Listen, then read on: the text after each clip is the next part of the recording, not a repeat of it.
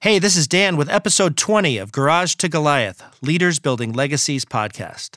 Today you get to meet Rich Reines. Rich is an attorney turned Krispy Kreme franchisee with a wild ride in the franchise world.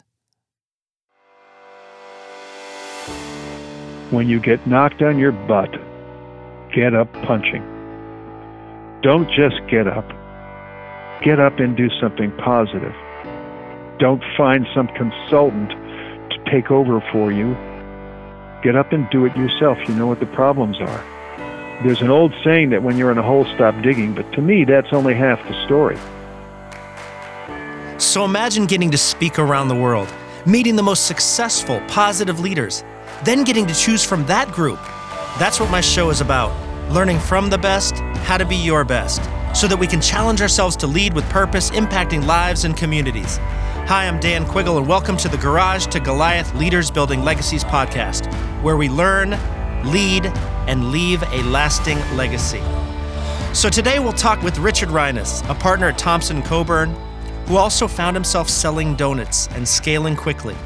From what I understand, there were a lot of highs and lows in Krispy Kreme adventure, and I'm excited to have Rich share his story and lessons learned with my audience. Rich, before we even get started, I think I have the most important question for my listeners. What is your favorite Krispy Kreme donut? Oh, the original glaze. Oh, you're Gotta have it right off the line. You're going original glaze on me? What about the glazed jelly? I mean, that's my favorite. I can't take anything away from it, Dan. I mean, there is no variety I haven't tried without delight.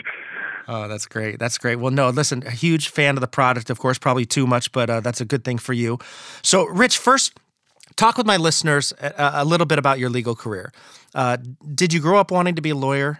No, I did not. Most of your listeners may not relate to this, but when I grew up, Lois and I got married in 1964.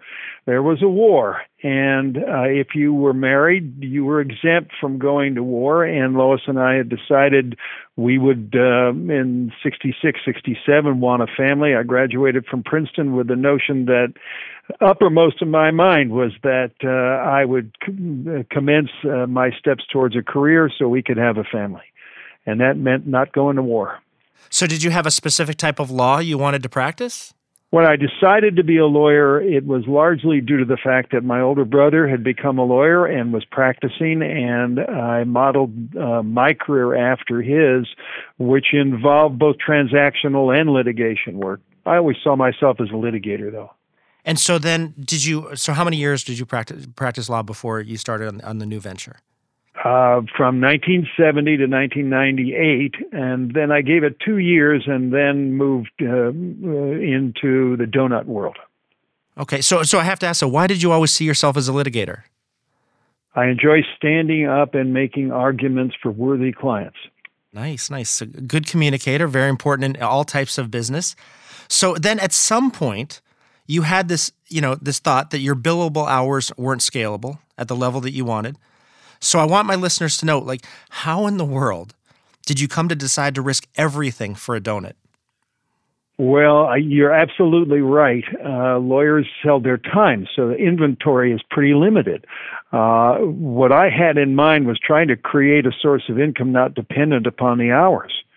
And I had built a shopping center in Riverside with some friends, and we were looking for non-ubiquitous Southern California shopping mall tenants, and my son-in-law, who ran real estate for Sony in New York, found Krispy Kreme and thought, well, gee, it's not west of the Mississippi, so it's certainly not ubiquitous, and it would enable you to earn money 24 hours a day, 7 days a week, and not spend your time doing it. So I thought, well, this is a great way to give my kids an opportunity in the future that they can't get from my practice of law.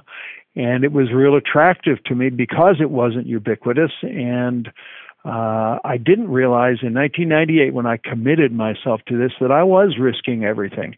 Like most entrepreneurs, I thought the risks were a lot less than they ultimately turned out to be. So I have to go back for a second because you just kind of glazed over the statement that you made that is actually pretty huge. You said I just decided to invest in a shopping center. So how did that come about? Did you were you investing in real estate at the time? Did you have an interest in real estate separate from the legal side? I did. I had been involved in the real estate business pretty much all my life. Actually started when I was a second-year law student. And along the way, one of my clients came to me with a request for proposal by the redevelopment agency in Riverside to develop a shopping center to serve as a village for students at UC Riverside. And when he asked for my legal help, I said, this is a once-in-a-lifetime opportunity. And you've done a great thing here. And he said, well, why don't you be my partner? So that's how I got into it. So I want my listeners to know. So when it comes to franchise, because I have listeners right now, I guarantee you that are thinking about starting a franchise. And this is a perfect opportunity for them to get some real insight into the process. Like, talk to me a little bit about the dynamic of owning and growing a franchise. A franchise is a proven business model. When you acquire a franchise, you have to be convinced that the concept is a proven concept. You aren't pioneering. To a certain extent, that was true. Krispy Kreme was founded in 1934. It had been through recessions and depressions, been through wars, and it had its ups and downs and changes in leadership, but overall, it continued to be a force in its category. So we believed, and I think this is true in the case of most franchises, that the business model can provide you with a lower level of risk than starting out on your own. So you say there's a lower level of risk, but earlier you said, the risk ended up being greater than what you anticipated. Clarify that a little bit, like the mindset going into it versus the reality of it. Operating one donut shop involves a low level of risk, especially with an existing brand and a system to make the best donut on the planet, all of which Krispy Kreme's franchise promised. Operating 42 stores in Southern California, an area of 350 miles by 350 miles with 24 million people in it, with 1,400 employees, is a different level of risk. Absolutely, absolutely. So how are you, as the business owner, involved in the strategy piece of it all? I mean, from a franchise perspective. Well, that's a temporal question. In the beginning, I was heavily involved, and we made certain decisions at the beginning that were good and some that were not so good. By committing ourselves to build 42 stores in 7 years, we had committed ourselves to an undoable build-out. You can't find that real estate in Southern California, and the real estate bets you make are long-term. So that was a bad mistake, strategically unwise, and it caused us to take on debt, which was, in the end, very instrumental in the difficulties that we faced. So, and that goes back to, because I was reading an article that you wrote for Franchise Times where you shared that was an aggressive growth strategy. And did you think that you're saying now that was unrealistic, but go through that experience. What would your advice be for scaling a company? My initial reaction to this in hindsight is I should have committed for a small number of restaurants, franchise donut shops, developed them, taken them to the point where you got a good sense of what retail stasis is. That is the predictable retail volume you'll have every year. And then once I'd proven the business model in Southern California, moved from there to a bigger model. Instead of committing to 42 stores, maybe commit to 5. That would have been more sensible. The problem with it logistically was that as a leadership team, the franchisor at Krispy Kreme wanted areas developed and long-term commitments from their franchisees. They did not want to have a bunch of smaller franchisees, but rather one franchisee in each area or in each state. And I can understand their reasoning. It did force us to make commitments that ultimately proved to be unworkable. So is it possible to negotiate with some of these big companies as a franchisee? You can. Panera, for example, offered us pods. These are 15-store development agreements, and many of the franchisors offer smaller development deals, 2 or 3 units over a period of time that's reasonable. That's negotiable, but if you want to control a brand in a large territory, you run up against a determination on the part of the franchisor to see to it that the area is really built out. So what does it look like to build a business culture with a franchise system? Like, I mean, how many employees did you have? I mean, go back to that number. That was a huge number. At peak, 1,400. Yeah, 1,400. So, I mean, very difficult. I mean, it's not easy to create that kind of culture. I mean, how did you even start that? And especially with that significant growth that you were going through? Well, it's such a good question because it's not our business. It is a business that's headquartered in Winston-Salem, North Carolina, which we are effectuating in Southern California. So to begin with, the culture can't be entirely your own. Our view of the world was that we would be a preferred employer, that we would run our business as though it were a public company, that we would be completely transparent to everyone with whom we dealt, all of our constituents, first and foremost each other and our employees, and thereafter with our franchisor and other constituents, basically our customers as well. So you create an open door policy with employees, customers, franchisor, and professionals who represent your investors. That created a culture that involved a great deal of openness. It served us well, but you live in an environment where being as transparent as we wanted to be can also have another side to it. Well, talk to me about that other side. I mean, what were some of the pitfalls with that? When we went to Krispy Kreme and said to them that their brand was unknown west of the Mississippi, that in Southern California, half of the population did not understand the words Krispy and Kreme meant donut, and that we wanted to control the environment in which those donuts appeared. That is to say, we did not want to get into a distribution business where Krispy Kreme donuts would appear in supermarkets or gas stations. Krispy Kreme didn't understand that. They were unwilling to accept that business in Southern California would be conducted in a manner different than it was conducted in the heritage markets in the Southeast, where Krispy Kremes do appear in those venues. Our view was that if the donut is offered to a customer under our control, it will be offered at its premium. You'll get it at its freshest, made perfectly, and displayed perfectly in an environment that is clean and one that is easy to access.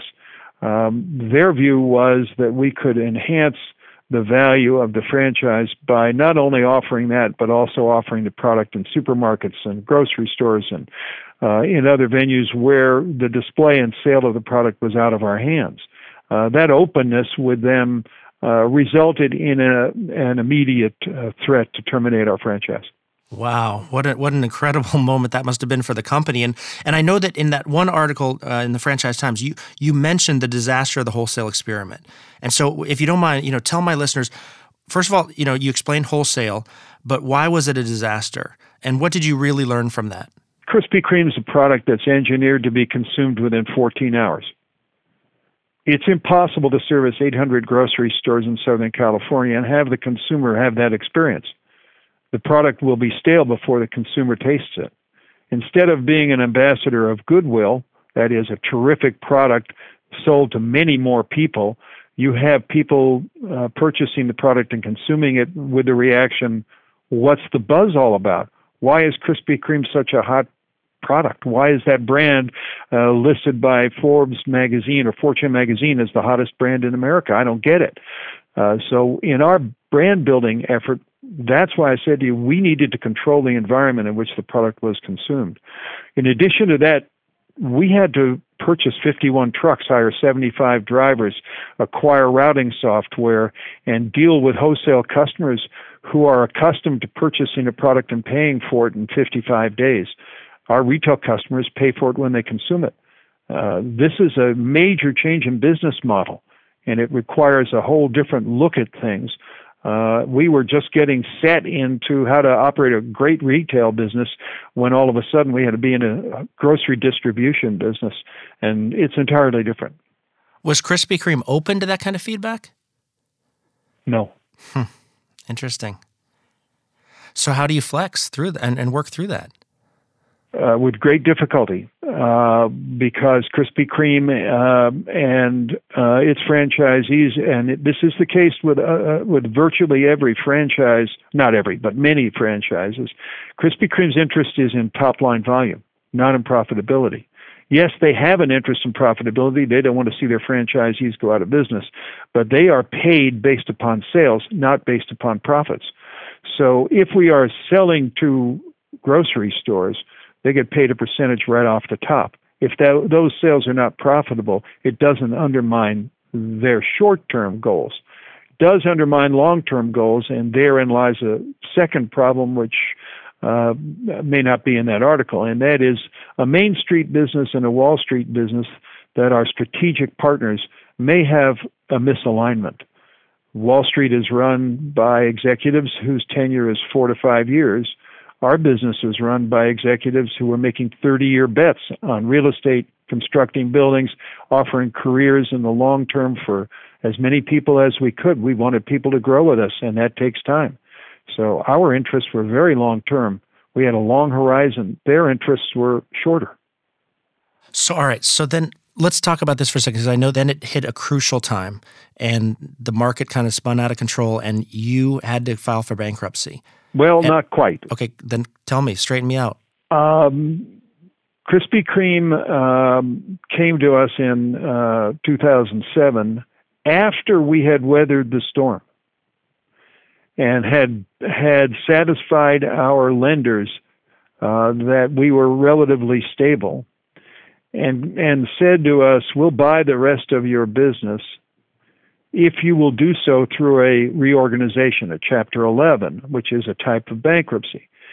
We only went into bankruptcy because of a contractual duty to Krispy Kreme and agreed with them that they could purchase the balance of our business through that bankruptcy.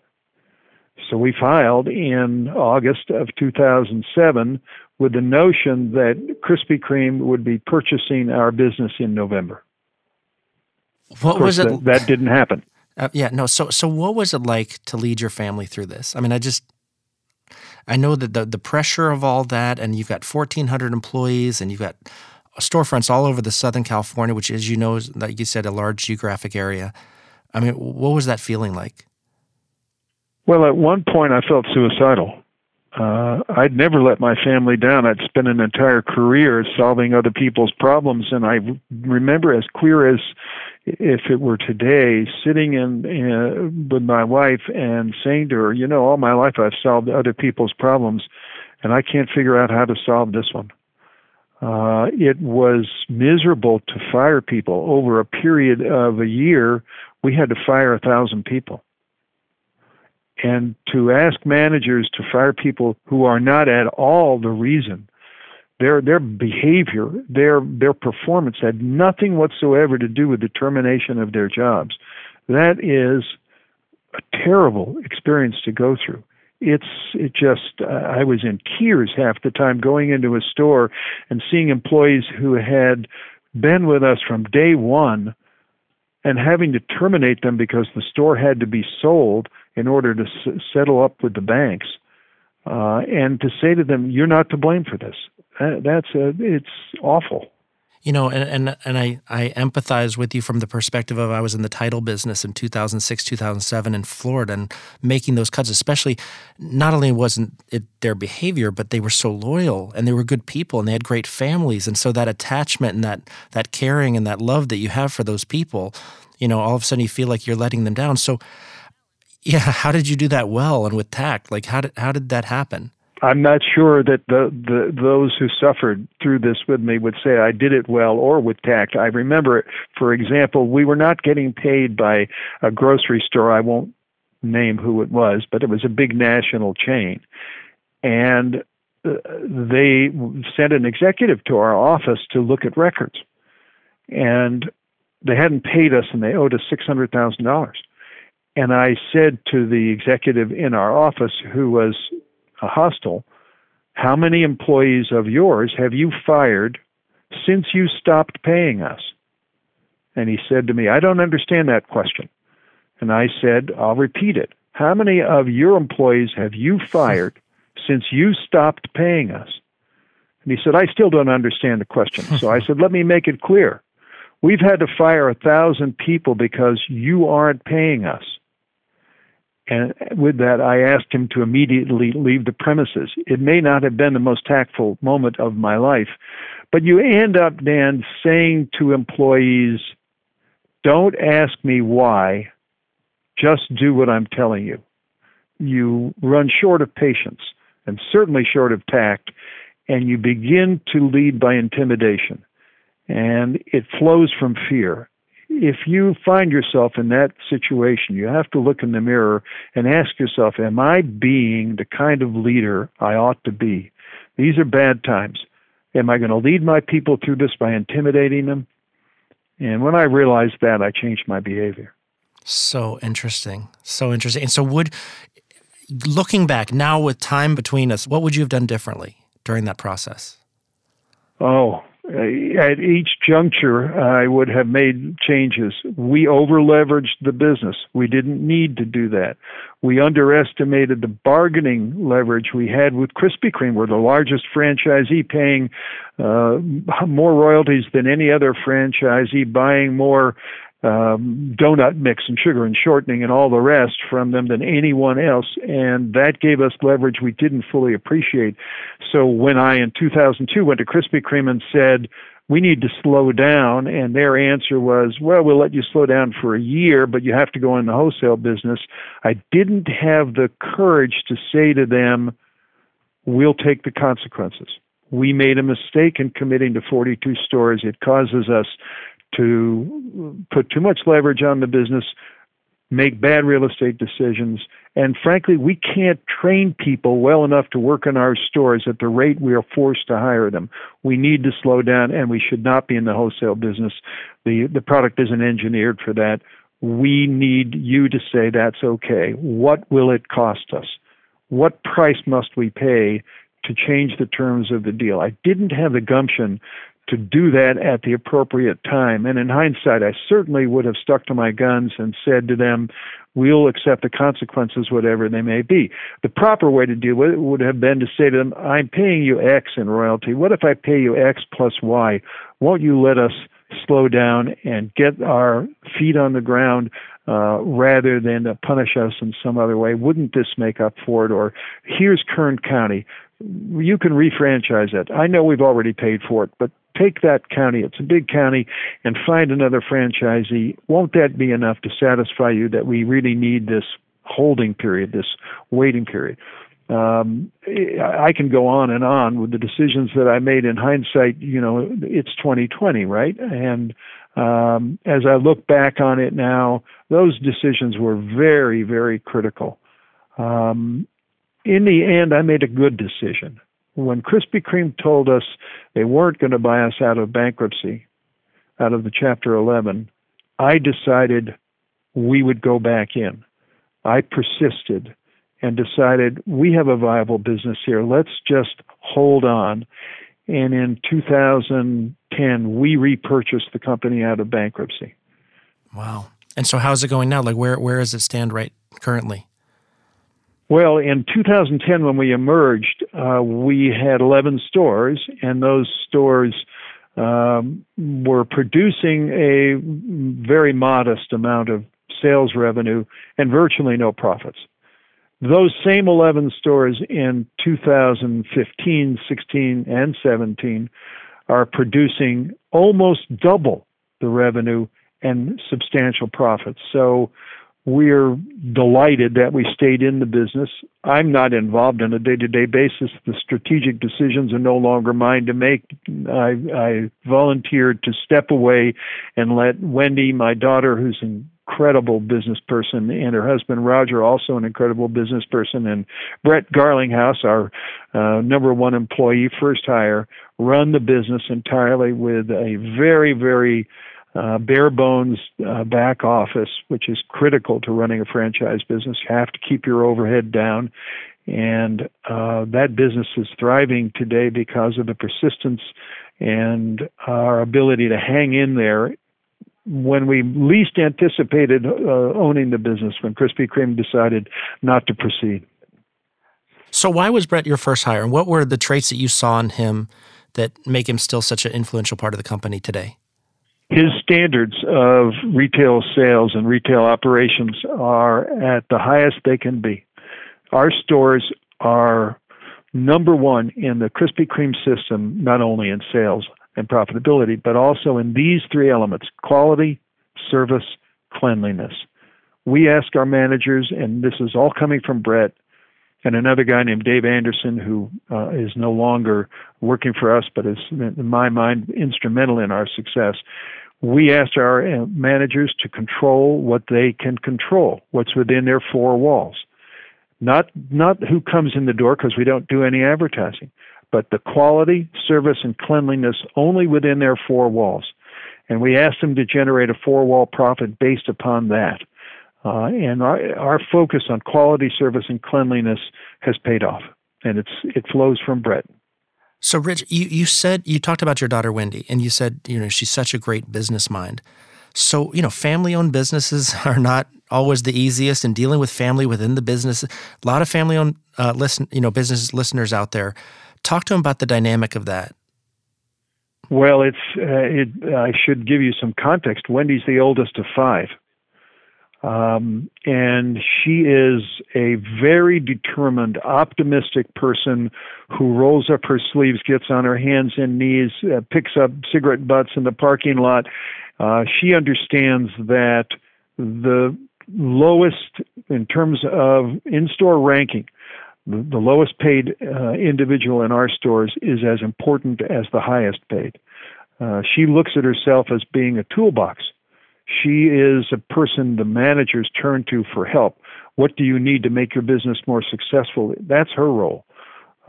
She'll drive anywhere, do anything for a manager in need, and has done so over time. More importantly, as Krispy Kreme has gone through, the franchisor has gone through management changes, our relationship has gone from terrible to superb, largely due to the fact that she speaks her mind honestly and openly with the same transparency I described before. And the new management and ownership of Krispy Kreme, it's now a private company, not a public company, that new management has responded positively to what she's doing. 6 of the top 10 Krispy Kremes, she and Roger and Brett operate.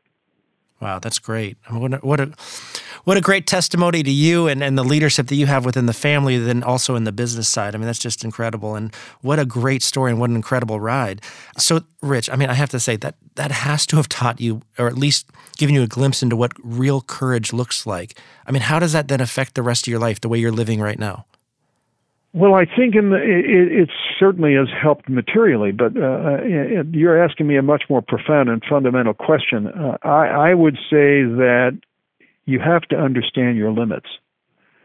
You have to understand things could get worse before they get better, and you better be thinking that the bottom could fall out as well as the sky's the limit. You've got to balance those two things. I talk about this to those who will listen, and it's fundamental to who I am as a person. I made a presentation to some welfare recipients that we hired in 2001, or 2002, when we needed help in our stores and couldn't find it because unemployment levels were so low. And we rewarded these welfare recipients with guaranteed employment. And when I stood up on the podium to give them their offers of employment, I only had 15 in my hand, and there was an audience of 75 people. And I asked the administrator of the program, what was I to do since there were so many people out there, but I only had 15 diplomas? And the answer was, you're hiring 15 people, but you're affecting their aunts and their uncles and their children, and that's who you're looking at in your audience. That's the impact you're having.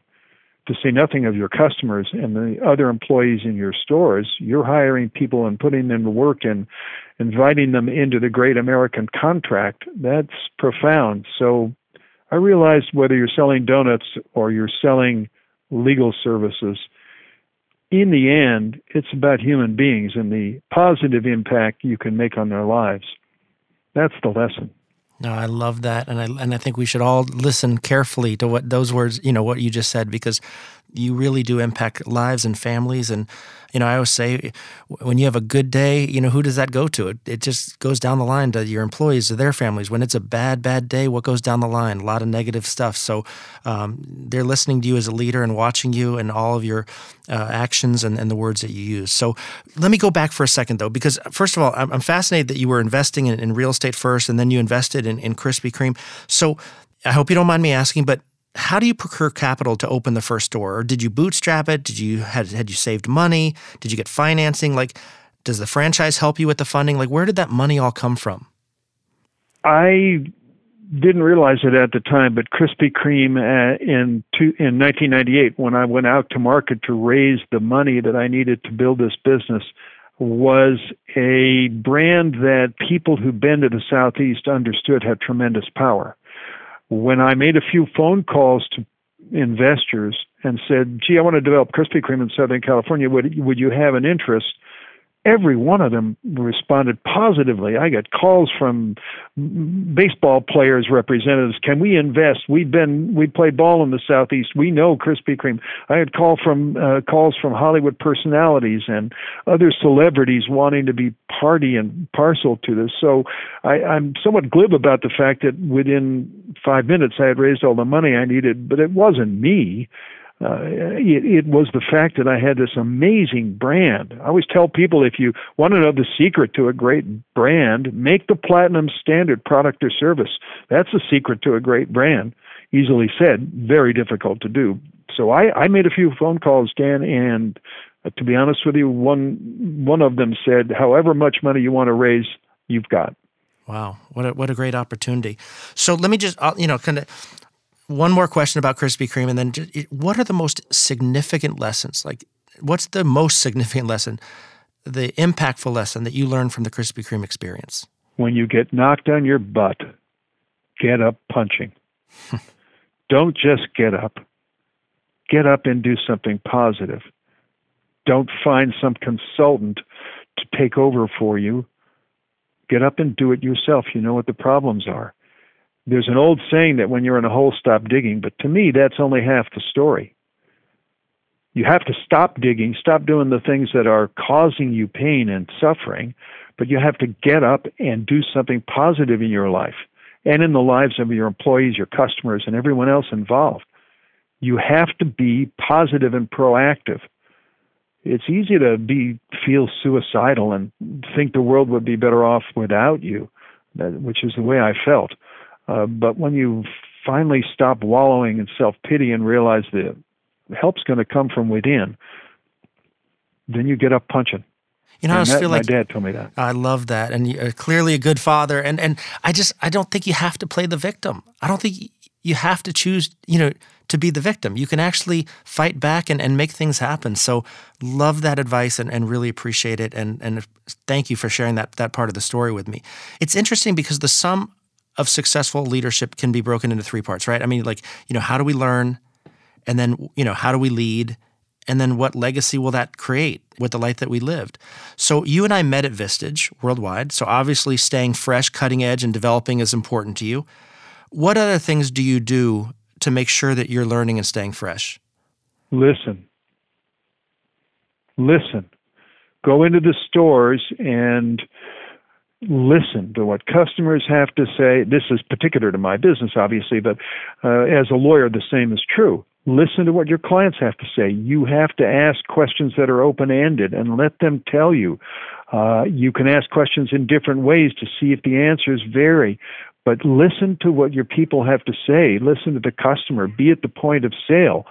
This is the greatest learning experience of them all. When you hear a general manager in Ontario who has been with you since 1998, and in the food service business, that's like forever, hear her say to you the exact cost of making a peanut butter-filled donut and what other plans and operational issues arise from doing that, you realize she knows so much more about the business than you do. You better darn well listen. So I would say you can take courses. Those are helpful. You can get people like you and me, Dan, to help you look at things perhaps differently. But if you listen to your customers and your employees and ask them open-ended questions, you'll be okay. So from a personal standpoint, any publications that you read? Do you have routines? Harvard Business Review I like. I have to confess that I've become more and more dependent on online sources of information. I know how biased they can be and how loopy it can be. You want to stay within the realm of what's comfortable, so you create an environment like Facebook where it's only sources in which you can believe. That's the dangerous thing. But I read 2 newspapers every day, and I like Harvard Business Review specifically for business issues. Other than that, I am looking at different news channels to open up my mind. I do like other countries' views of America. That gives me a perspective that I wouldn't see on American TV or in American newspapers. Do you ever read The Economist? I do, and I like The Guardian and BBC, obviously because they're in English. It helps a lot. So now what does leadership mean to you personally? Just leadership in general. What comes to mind? Well, these lessons sound trite, but if you don't walk the walk, you can't be a leader. If you aren't open and honest with your employees, they know it. They can see you're concealing something. And I would take that right to the P&L. You can't be embarrassed about what you pay yourself, and you ought to be thinking about whether or not the differential between you and the lowest paid employee in your organization is too great. It strikes me that transparency can have a downside, but the rewards from being open are greater. And I look at myself as being responsible for the pain and suffering of a lot of people that I had to fire, and I'm willing to accept that responsibility openly. So what you talk about transparency a lot. What are some of the rewards that you've experienced from being transparent within the company? I've seen employees grow from a welfare recipient to a manager of a store. You can't beat that. Yeah, that's great. It's the American dream. Yeah, and by the way, that's how we solve poverty, right? Give people the opportunity to excel. Give them the opportunity to do well, to taste success, and it feels good. And share. And share it, and then let everyone else have the opportunity to enjoy it down the line, the family, the kids. I mean, it's so rewarding. That's why I love entrepreneurship. I love meeting successful leaders. It's actually very addicting to be around people like that because they're problem solvers. They're not excuse makers. We all make a contract with one another since we all live in an urban environment because we can't provide ourselves with food and clothing and even shelter. What we can do is what we do. You can practice law, earn some money, and pay other people to provide those things to you. And as long as everyone in the system is playing by those rules, it works really well.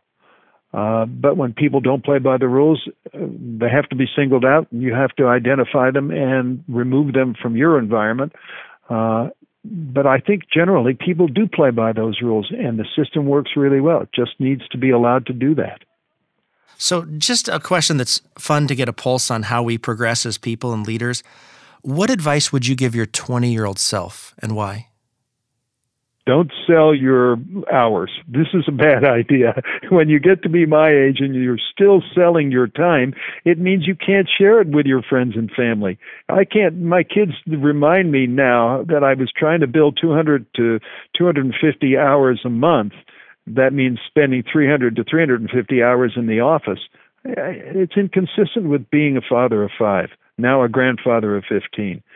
So one bit of advice I'd give my 20-year-old self is go to business school. Don't go to law school. And try to have balance in your life. Try to recognize that there's tremendous value in being with your friends and family, and especially with your wife, that you may not be able to see in your checkbook or in the size of the house you live in, but you reap those rewards in different ways. I always say to people who ask me about what's the secret to raising healthy, happy children, and the secret to that is love their mother. That's great advice. Great advice. You share a little bit about your family and personal life with me, if you don't mind. How do you maintain balance between work-life presence? I mean, you say you talked about it and you have these billable hours, but right now, are you present when you're there now within the family?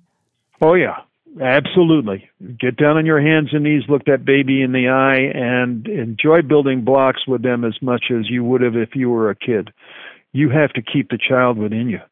And if you do that, you're present. Yeah, again, just really appreciate that because, there are a lot of people out there that are working paycheck to paycheck. They're barely making it by. They're trying to make it happen. Then they come home and there are demands at home. There are demands for vacations. There are demands for time. It's hard to make everyone happy. And I think that if you can just be present, even if it's 2 hours, you give them the best 2 hours they've ever had in their entire life. I think there's a lot of power in that.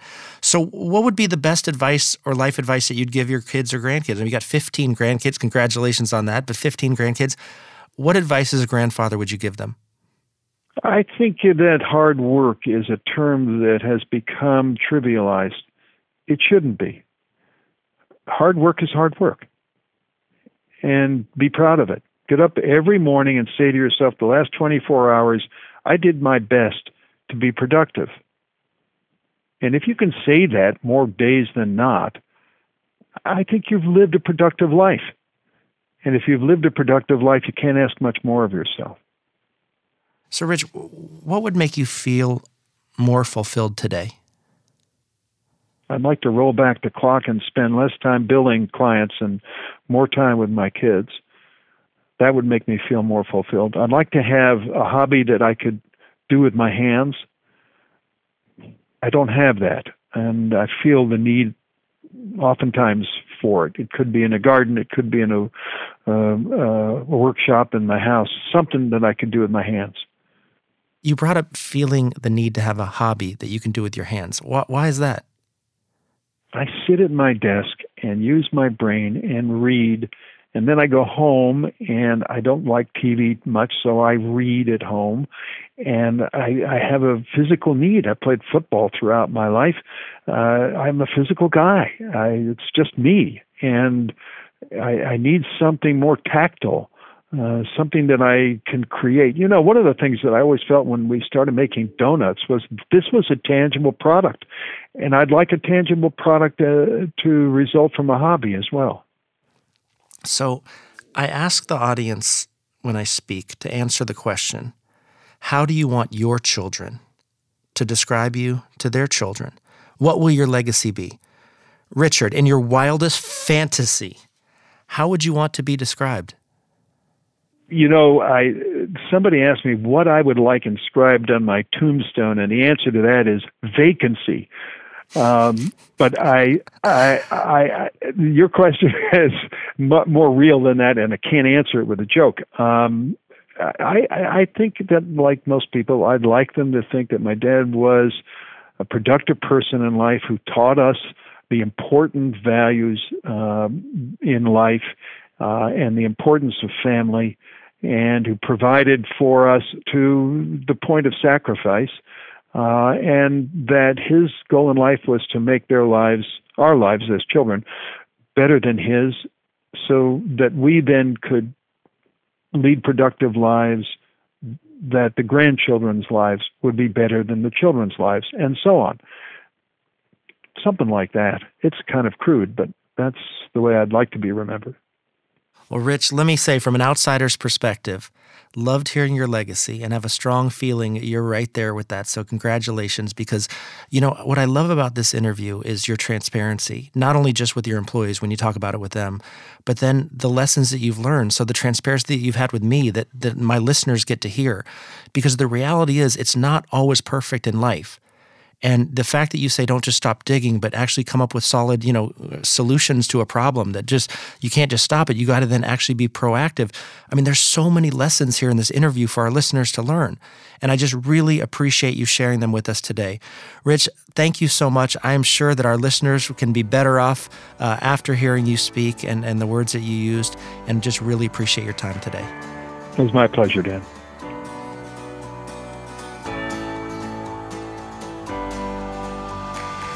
Listeners, we are also working on some other fun, exciting things coming from the Quiggle Group, so stay tuned for that. In the meantime, though, please be sure to subscribe to the podcast in iTunes, Garage to Goliath. Subscribing helps others find the show in iTunes. Please also leave an honest review. That's how I get better and make this better for you.